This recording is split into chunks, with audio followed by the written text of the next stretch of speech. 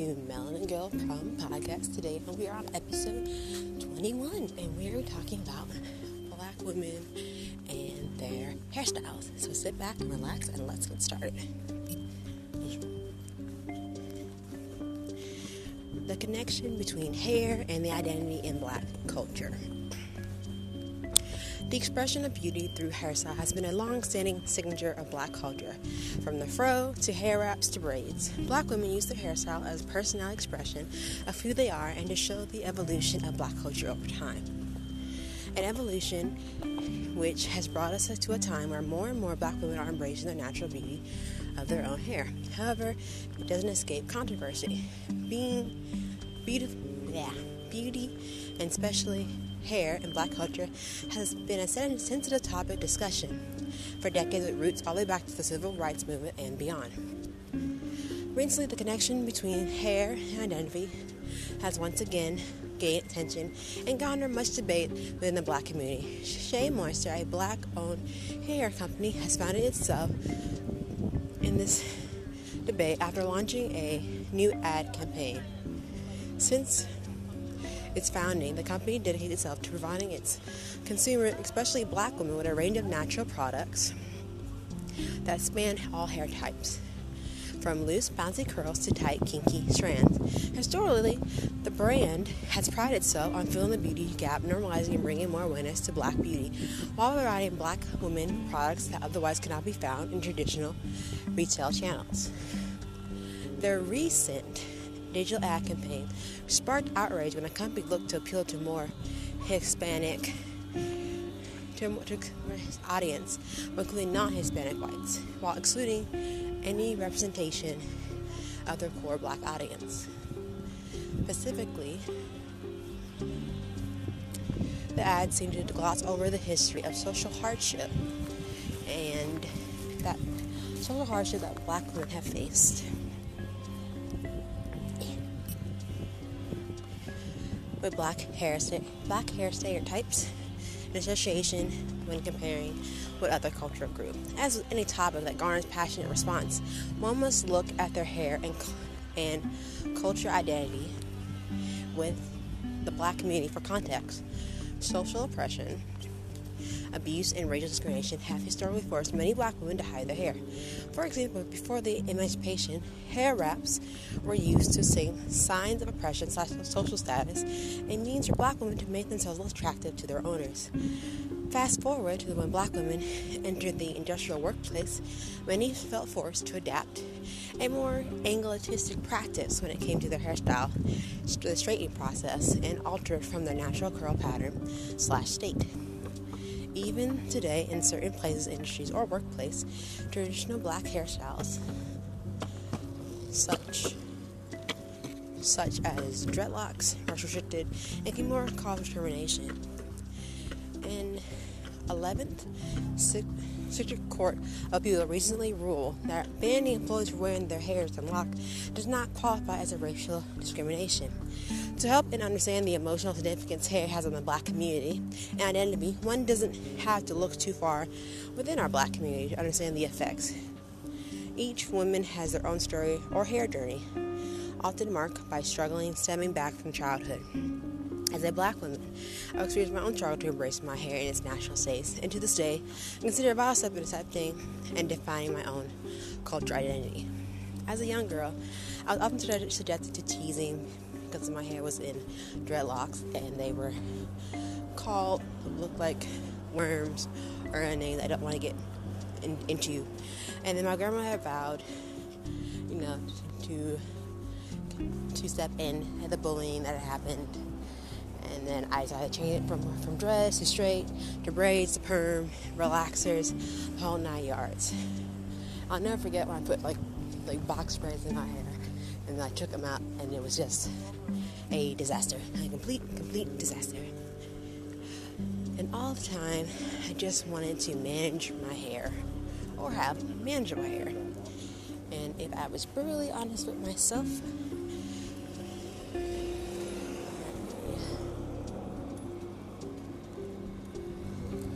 I was truly honest with myself, I wanted my hair to help me blend in with everybody else. in my small town of Gastonia, North Carolina. Looking back, when I think of my grandma trying to tell me what that was my hair, and especially I was beautiful without being altered. Throughout high school and my first year of college, I continued to process my hair in parts for ease as well as to prevent any damage or breakage, a side effect of discontinuing these chemical products. After continuing this vicious cycle into, I think, my junior year, I had enough damage effect these chemicals had on my hair and looked to break free the leniency on them by embarking on a journey to go natural. In this process, what a process. Me of countless hours of styling, researching, trying new products, and many hours spent in the salon to finally look what's best for my hair type. Looking back, it was the best decision I ever made, and correlated a bigger milestone in my life, a sense of confidence and acceptance of people I was becoming, and wow, how empowering.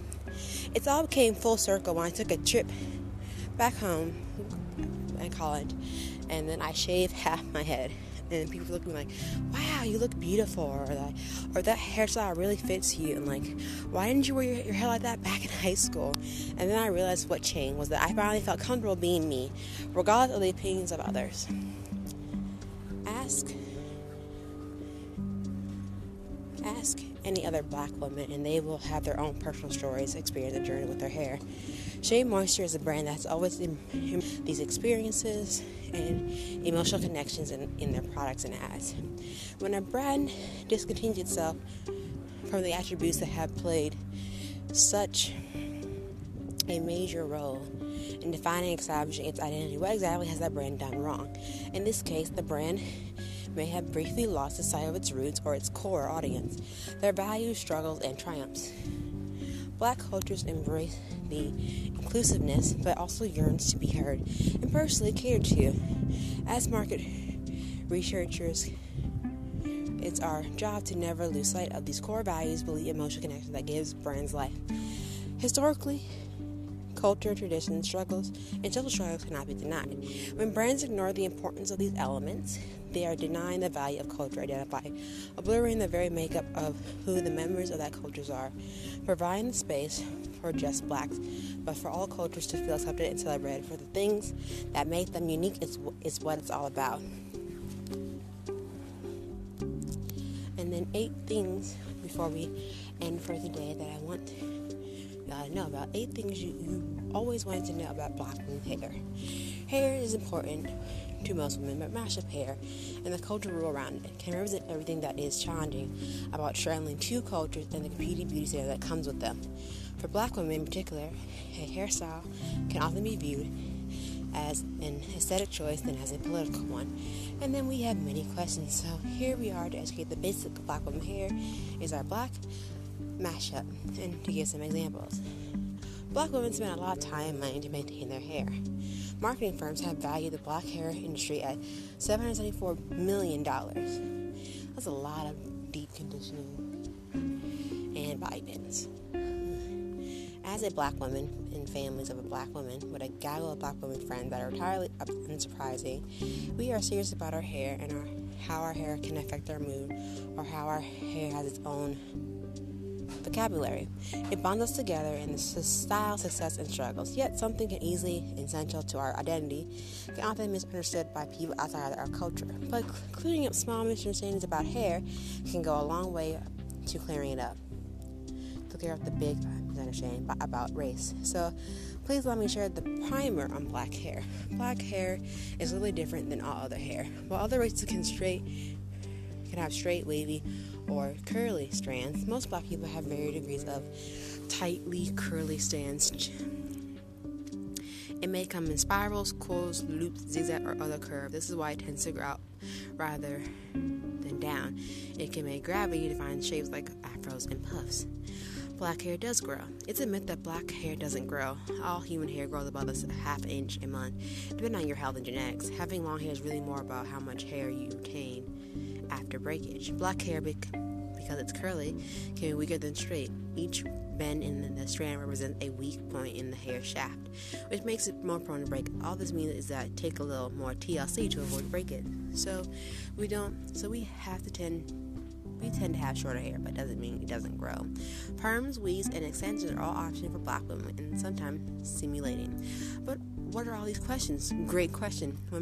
When a non-black woman refers to a perm, they're often talking about adding a permanent curl to the hair through a chemical process, but black hair is already curled. So when we say perm, we are referring to permanently straightening our hair, as known as relaxing. Weave. For a weave, the woman's real hair is braided to a cornrow or other scalp braid. Then the extra hair is woven to those braids with a needle and string, made especially for weaving hair. Extensions. Extensions are like weaves, but they usually don't require the cornrows as a base. Depending on the type of extension, the hair may be added through braiding or even special gluing. Natural. The general reference to black hair is not that it has texture altered by chemical. Some takes it a little bit further by not using chemicals at all or anything that does not occur in nature. Natural hair is a big deal. For much of the black American experience, we have been encouraged to look as European as possible. So straightening our hair with chemicals or a hot comb was the only way a black woman could look presentable for a long time. If you wanted to be beautiful or have a good job, your hair better look as not black as possible. Natural hair experienced a resurge during the civil rights era and has continued to grow in popularity. Natural hair is not necessarily a symbol of the wearer's black pride, but it's definitely a symbol of accepting our hair as it grows from our heads. Every time I walk into a business meeting with my hair in an afro or puff, sometimes I'm doing something that generation of blacks women wouldn't have dared to do. Hot combs are the enemy. A hot comb is it's a piece of metal with heat safety handle that is handled over a fire or on a stove. Once it's hot enough to burn the skin off you, it is used to press the curls out of your hair by combing through it. And depending on how sure that hand of your hairdresser / mother / grandmother or best friend is, it will always burn the back of your neck and the tips of your ears and any surface it might touch. The hot comb has mostly fallen out of fashion, but any black woman over the age of 20 have memory of being burnt by one. I can attest to that. We do not wash our black hair every day because black hair, number one, as I mentioned earlier. The key is really nice, shiny, healthy hair is a balance of the natural oils we all produce with straight or wavy hair. Oil travels down the hair shaft fairly easily, but if your hair is very curly or kinky, it's hard for oil to travel through those loops.